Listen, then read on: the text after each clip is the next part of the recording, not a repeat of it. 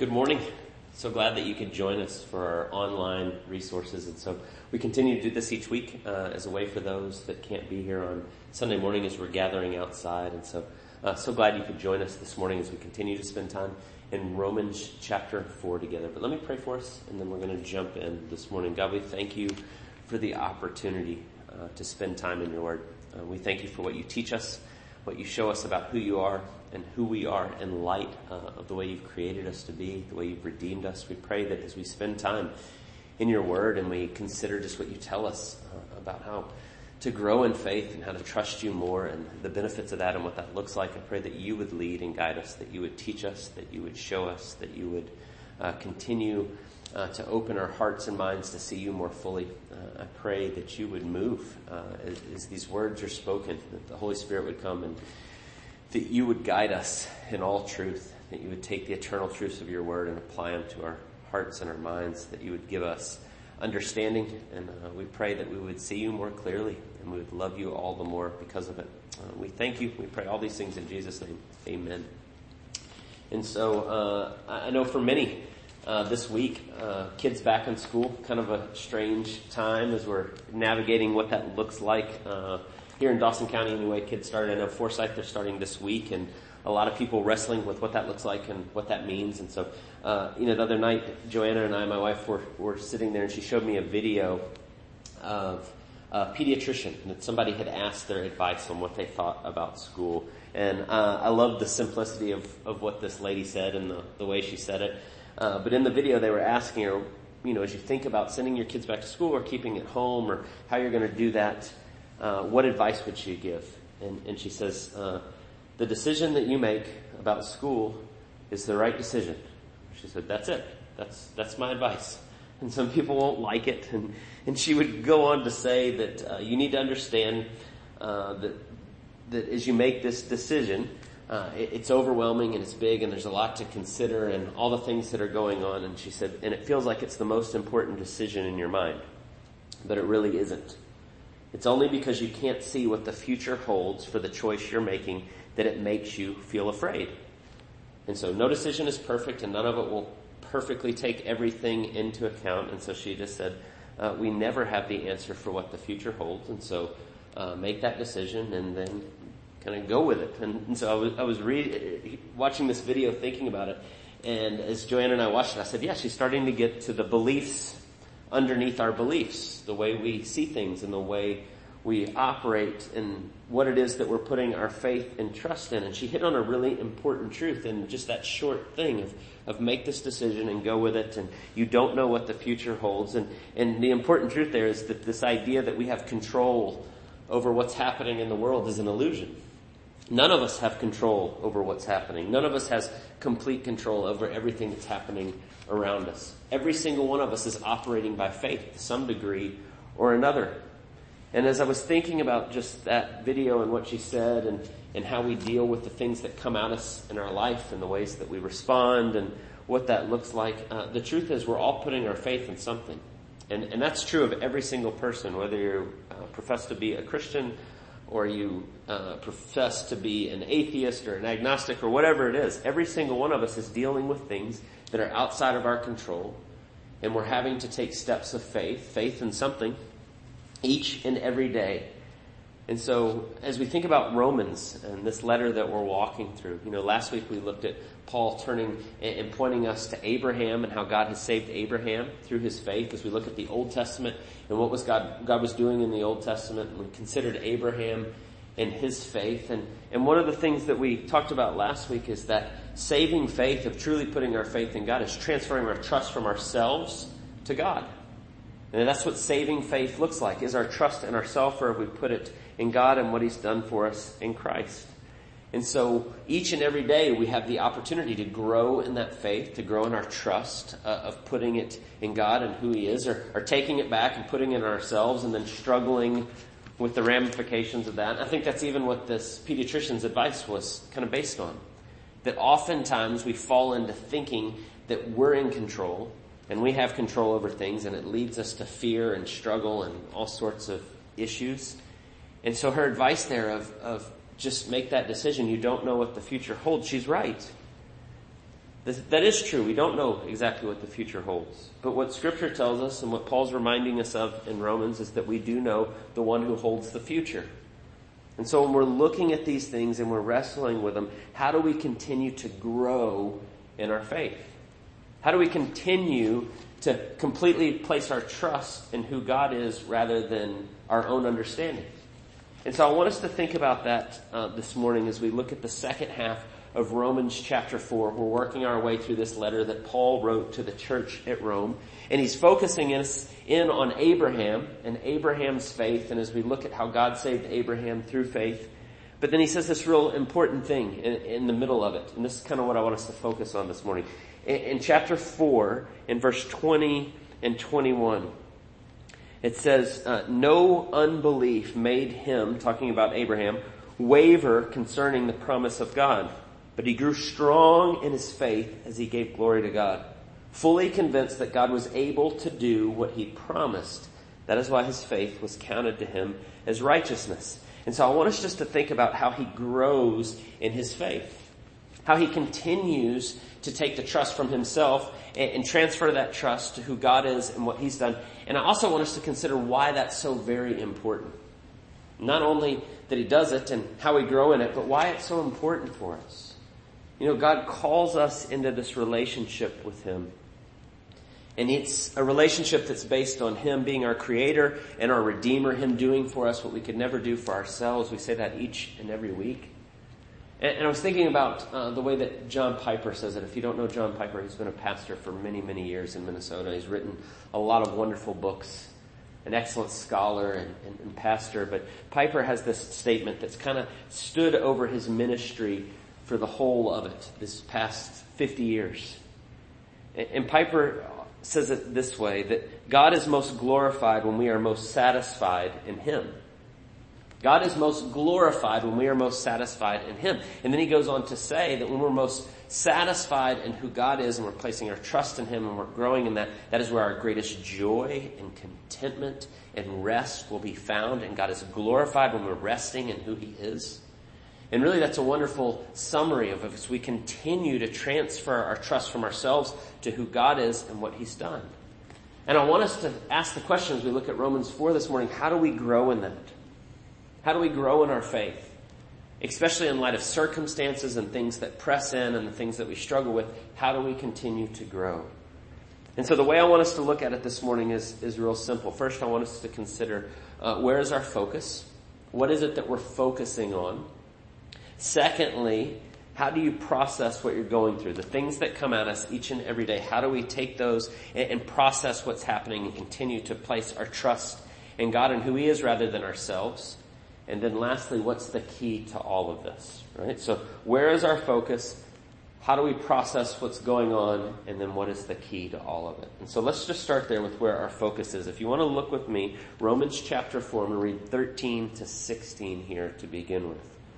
For the promise to Abraham and his offsprings that he would be heir of the world did not come through the law, but through the righteousness of faith. For if it is the adherents of the law who are to be heirs, faith is null and the promise is void. For the law brings wrath, but where there is no law, there is no transgression. That is why it depends on faith, in order that the promise may rest on grace and be guaranteed to all his offspring. And not only to the inherit of the law, but also to the one who shares the faith of Abraham, who is the father of us all. And so I'm going to stop there for just a second. And Paul's reminding us that it's all by faith through grace. He's been saying this throughout. He spent a long time in the first couple of chapters of pointing us to that we can never save ourselves by what we do. It must be through faith in what Christ has done for us. It is the only way that we're made righteous.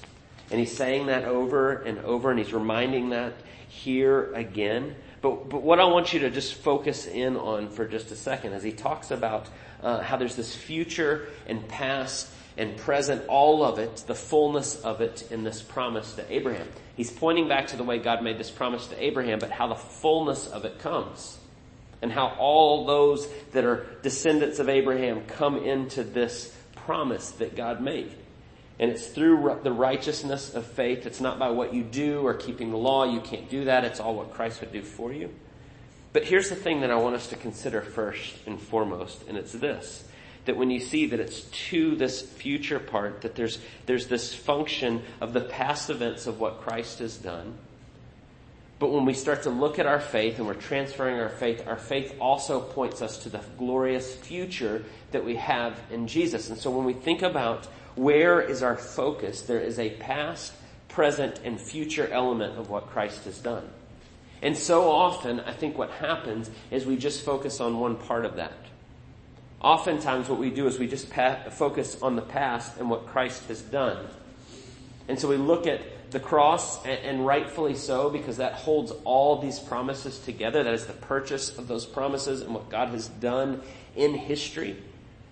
But we forget how God is working that out right now, today, presently in our lives, but also the future of what is to come by what He's doing. And so when I think about where is our focus, there has to be an eternal perspective that's seeing all of what God's doing and not just focusing on one part of it. And so what often happens, I see this so frequently in our Christian walk, is people will talk about Jesus and their relationship with Him and what He's done in past tense. Yes, God saved me, and I put my faith in Him, and I walked down the aisle, and I said a prayer, and I did these things, and they talk about it, and yes, God saved me.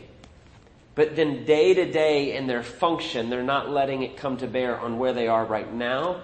And they're forgetting that the future that they're worried about and wrestling with and struggling with, go back to the thing about sending your kids to school, right? And this lady's advice and what she says, it brings fear because you don't know what the future holds. And so we forget in those moments that our future is held perfectly, completely in glory and in wonderful ends because of what Jesus has done. And the fullness of that, and when we start to ask the question, where is our focus? It's on the past, the present, and the future of what God has done. It can't just be the past. It can't just be something that we yes, I put my faith in Jesus and now I set it up on the shelf and it has nothing to do with my day to day. And so it's so important that we start to think that way. Here we talk a lot about, at Coda about gospel fluency. Letting the gospel come to bear on every area of our life and every part. And I want you to think about why that's so important, that is our focus, that we see what God has done, what He's doing, and what He's going to do. That it connects to every part of your life. And when we start to see that, it changes the way that we operate. It changes where our trust is.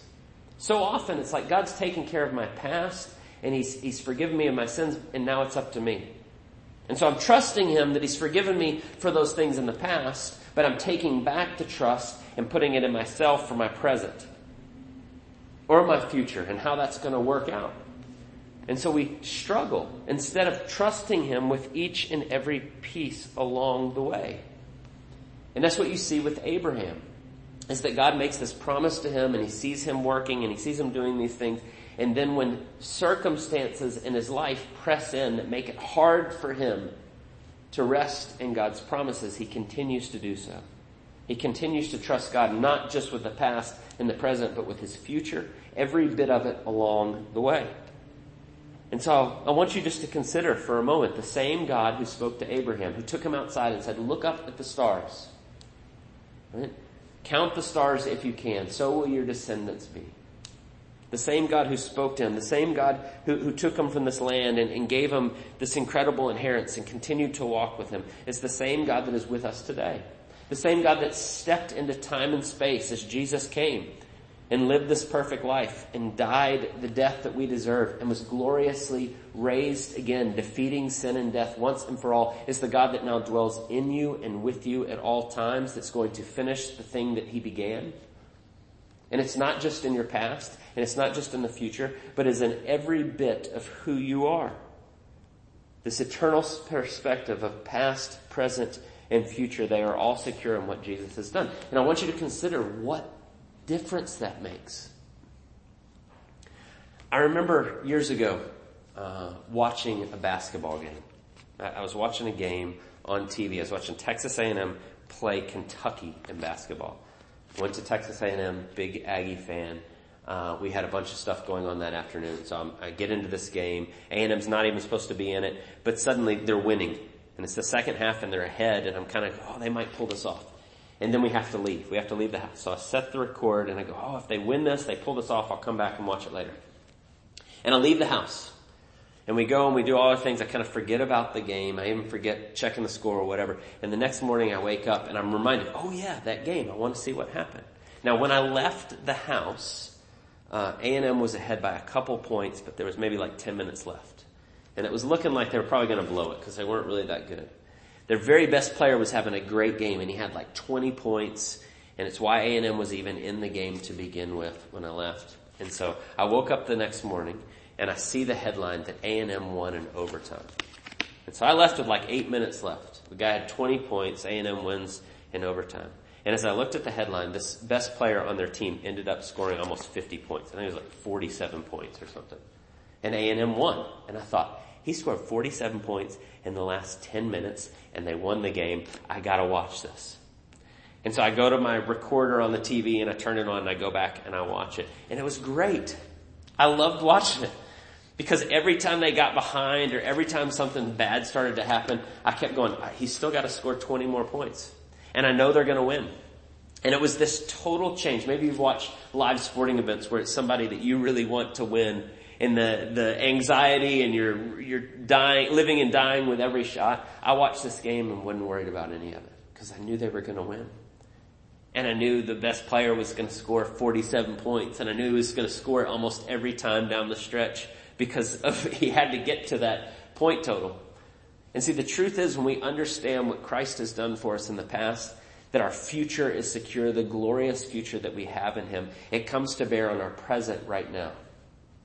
There is nothing that can separate us from the love of Christ. There is nothing that will keep us from the fullness of glory that is to come that Jesus has purchased for us in the past. There's nothing in our present that we're dealing with that God's not going to use ultimately for our good and his glory. And so when we have that perspective of seeing the past, the present, and the future of what God has done for us in Jesus, it radically transforms the way we experience what we're going through right now. And so the first thing when we think about growing in our faith is, where is our focus? Do we have that eternal perspective, the fullness of what God has done? But then the second thing I want you to consider is when we do struggle with unbelief, we struggle with hard times, we struggle with circumstances, what is our kind of mode of operation? Our modus operandi. Maybe you've heard that before. They use that in the military term a lot. What is your mode of operation, the way that you go through it? Now, there's no ultimate manual of this is exactly what you do step to step when you struggle or you have times that are hard. But there's some really important things that Paul says here in Romans chapter 4 that help us understand how to deal with what comes at us.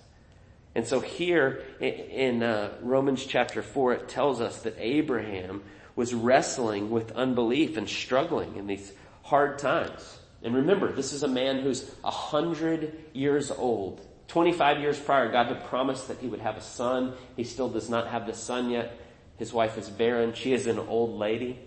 And he's wrestling with all of this. And he's seeing the reality of his life. But yet he continues to entrust himself to God. And he continues to grow in his faith. And so I want us to consider how that happens. And there's three things here I want us to think about. One that we kind of need to lay down. Maybe one that we need to get rid of or lay aside. One that we need to stop. And then two things that we need to pick up. And so look at verse 19 with me. Or actually go back to verse 18. It says, in hope he believed against hope that he should become the father of many nations. As he had been told, so shall your offspring be. And he did not weaken in his faith when he considered his own body, which was as good as dead, since he was about 100 years old, or when he considered the barrenness of Sarah's womb. No unbelief made him waver concerning the promise of God. And so here he is, seeing this very real circumstances that can easily overcloud and overtake him and cause him to doubt, to operate in unbelief. And that's a very real struggle for all of us when circumstances press in. And so the first thing I want us to see that Abraham doesn't do, and it's a good reminder for us to lay this down, is don't let the circumstances in your life, which lead you to be emotional, to overwhelm with feelings towards what's happening to you in the moment. And then we often operate off of our emotions. Circumstances lead to certain emotions, which we then lead that way. And so often we feel overwhelmed. The emotions of what's happening and what's going on, and it's easy to be overwhelmed in those. And so what happens is we often operate off of our feelings in the moment. But the problem is our heart is deceitful above all things. It's easy for us to fall back into lies. It's easy for us to be manipulated by how we feel about things in the moment rather than what God has clearly told us and promised to us. And so when we start to slip into that, we need to lay down, we need to be reminded that we're not to operate off of our emotions in the moment based on the circumstances. And this is something that we all struggle with. You know, as a believer, the Bible tells us we become a new creation. That the Holy Spirit comes and dwells with us and in us and lives with us, and He never forsakes us or leaves us and all those things. But yet there is a battle with our flesh. The way in which we used to operate. The way in which we're bombarded by the things of the world. Things that are opposed to the Spirit. But we feel them so deeply, it's easy for us to struggle with that. And so I want us just to consider that for just a second, that we need to lay down those feelings. And this is hard. And it's hard because in our culture, we're bombarded with the opposite. We're often encouraged that our feelings are our true selves. And that's the way that we're to operate. And oftentimes it's like, I feel this so deeply. But we need to stop and lay those aside for a moment. It tells us that Abraham looked at those things and there was the temptation to be overwhelmed with his circumstances and what he's seeing. But he wasn't overtaken by those. He continued to trust God. No unbelief made him waver concerning the promise of God. And so the first thing I would just encourage you is when you're struggling in your life, when doubt arises, when those things flood in, to stop and survey what's happening. And how much am I operating off of my emotions based on the circumstances of what's happening? And I lay aside operating out of my feeling. But then the second and third thing, and I'm going to put those together. When that happens, what we need to do is look at the emotions and our feelings and the beliefs that are underneath those, right? That's why I liked what this pediatrician said about sending your kids back to school. When she was saying, you're basically trying to control things that you don't have control over. Your emotions, your fear over what might happen are because you're trying to control outcomes that you have no control over. She's starting to get at the beliefs underneath the feelings. And so when we start to think about how do we grow in our faith, I would say it this way. We take captive our thoughts and then we reason and we think while holding it up to God's word. Take captive those thoughts, right? Start to see where our emotions are connected to what we're actually believing and then hold those up to what God's word says. And so I want you to think about that for just a second. So look at what he says here. Verse 20 and 21. No unbelief made him waver concerning the promise of God, but he grew strong in his faith as he gave glory to God, fully convinced that God was able to do what he had promised. This is why his faith was counted to him as righteousness. Fully convinced that God was able to do what he had promised. And I want you to think about that. Fully convinced means that he was persuaded, that he was certain by thinking and reasoning and looking at the information he had and taking it and holding it up to what God had said. And he became fully convinced. So how does that happen? What does that look like? What is the process of how we get there? Well, we don't rely on our emotions based on the circumstances. We set that aside for a moment. We start to look at the beliefs that are underneath the emotions, and then we take captive those thoughts. Now, here's what I want you to consider how you do that. Think about what Paul says in 2 Corinthians chapter 10. You can turn there with me if you want. 2 Corinthians 10, verses 3, 4, and 5. But I'm going to read it to you if you just want to listen and follow along here. He says, for though we walk in the flesh, we are not waging war according to the flesh. For the weapons of our warfare are not of the flesh, but have divine power to destroy strongholds. We destroy arguments and every lofty opinion raised against the knowledge of God and take every thought captive to obey Christ. And so listen to what Paul's saying. He's saying there's a battle that wages. We are now a new creation. The Spirit is in us. God is teaching and showing and walking with us, but our flesh is waging against it. Our emotions and feelings based on what we're bombarded with and the things that we're seeing. And we will have real emotions that bubble up and come up against the things that God tells us. But he says, as we're waging war, notice what he says. He says there's this battle between the flesh. And he says there's strongholds that happen in our life. You see that in verse 4, 2 Corinthians 10:4. There's a warfare, or not of the flesh, but we have divine power to destroy strongholds. The strongholds are the lies that we believe in our life. Often based on circumstances, often based on what we're bombarded with. Some of that is just the worldviews that are surrounding us that come up against us. Maybe it's a materialism. The idea that everything will be okay if I just have the right stuff. I just need more things. Or maybe it's a hedonism. I'm struggling right now with unbelief, and so the answer is just do everything I can to try to make myself happy. Just indulge in everything that I like and love, and that's what will bring me joy. And so sometimes it's competing worldviews that we're bombarded with. Sometimes it's personal attitudes that we're dealing with, either fear or guilt or insecurity or those things that start to kind of crowd in, and we can't get past it, and we're always anxious. But what he says is that there is divine power to destroy these strongholds. And I think what Paul's talking about is the Holy Spirit at work in and with us and through us.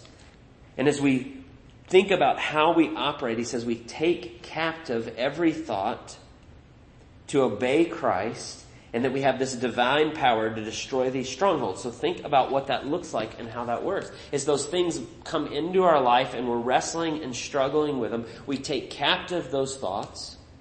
We bring them before God and what he has told us in his word, and the Spirit moves and shows us what is true about who we are in Christ and who God is and what he's done for us and what it means for us. And we take those thoughts captive, and God shows us the truth. And he begins to teach us and to remind us and to point us to what is true of us in Jesus. And he destroys those strongholds. He destroys the lies that we're believing that's leading us to all these negative emotions. But in order to get past that, we can't operate just on those emotions. We have to get to the beliefs underneath those emotions, allowing the Spirit to teach us and guide us through God's word so that we would see the truth. It's what Paul talks about in Romans chapter 12, which we'll get to later as we continue to work our way through Romans. But he says in Romans 12:2, do not be conformed to this world, but be transformed by the renewal of your mind, that by testing you may discern what is the will of God, what is good and acceptable and perfect. And so when you read here that Abraham, in the face of all these things that he could have been overwhelmed with, no unbelief made him waver concerning the promise of God, but he grew strong in his faith as he gave glory to God, fully convinced that God was able to do what he had promised. And so we take captive those thoughts, and we begin to take them before God's word, and we reason and we think through, and we let God's word speak. And the supernatural work of the Holy Spirit that's always in perfect accord with God's word destroys those lies. And it reminds us of who we are in Jesus. And this leads me to the last part. What is the key in that? If our focus is seeing the past, present, future work of Jesus and how it touches every part of our life, we don't operate in our emotions, but we begin to take those thoughts captive and hold them up to God's word, and the Spirit begins to show and teach us what is the key in every bit of that. And the answer, I think, he gives us in verse 16. Look at what he says in verse 16. This is why it depends on faith, in order that the promise may rest on grace and be guaranteed to all his offspring. Or then if you skip down to verse, let's say, 21, fully convinced that God was able to do what he promised. This is why faith was counted to him as righteousness. But the words, it was counted to him, were not written for his sake alone, but for ours also. It will be counted to us who believe in him who raised from the dead Jesus our Lord, who was delivered up for our trespasses and raised for our justification. What's he saying? Remember, it's counted to us as righteousness based on what Jesus has done. And that's what he says there in verse 16. It depends on faith in order that the promise may rest on grace. And so the key to all of this, as we look at the past, present, future, we see the fullness of what God has done as it comes to bear on our life, and we take captive those feelings and those emotions, and we get to what's underneath them, and we hold them up to God's word. Every bit of it, the key must see that it's by grace through faith that we're saved. That it's all God's doing. Every bit of the way. Faith accords with grace. To accept grace and to grow in it, we have to put our trust in what God has done, which we talked about last week. Saving faith is transferring my trust from myself to who God is and what he's done. And that is the only way this works. Grace has to be the key. Grace is us not getting what we deserve. And so when we go through all of these steps and we're holding it up to what God's word says and who we are in him, there'll be this temptation to go, look at what I've figured out and look at what I've done, and I'm pretty smart, and I took all this and I did the steps and I did it the right way. But if we go through all of that, what the Spirit is going to do and show us, and the strongholds that he's going to destroy, is this thinking that it's all about us and what we do. And God's going to continue to remind us, it is by my grace that you are saved. You are completely secure, your past, your present, and your future, not because of your good works, but because of what I have done for you. And it's there and only there that we're going to grow in faith. It's there and only there that we're going to continue to transfer more fully our trust into what God has done rather than what we have done. Which is what Paul's been saying all the way through Romans. It's all what Christ has done. And so the truth is, every single one of us will struggle at different times. There will be moments, oftentimes daily, where unbelief comes up. And we take those thoughts captive and we continue to turn them back of who God is and what he's done for us in Jesus. And we rest in the good news that it is by grace through faith that it is counted to us as righteousness, and it all rests on Jesus. It is him and him alone. So let me pray for us. God, we thank you for the glorious good news that you and you alone are the one that saves. That it is just completely and totally by grace through faith. Would you continue to help us to transfer our trust completely and totally to who you are and what you've done, that we would rest on your grace in every area of our life. I pray that when there's attacks that come upon us, when the circumstances seem to overwhelm us, that we would stop, that we would seek you, that we would be reminded of your wonderful and great promises and how all those things are held together in Jesus. It's in his name that we pray. Amen.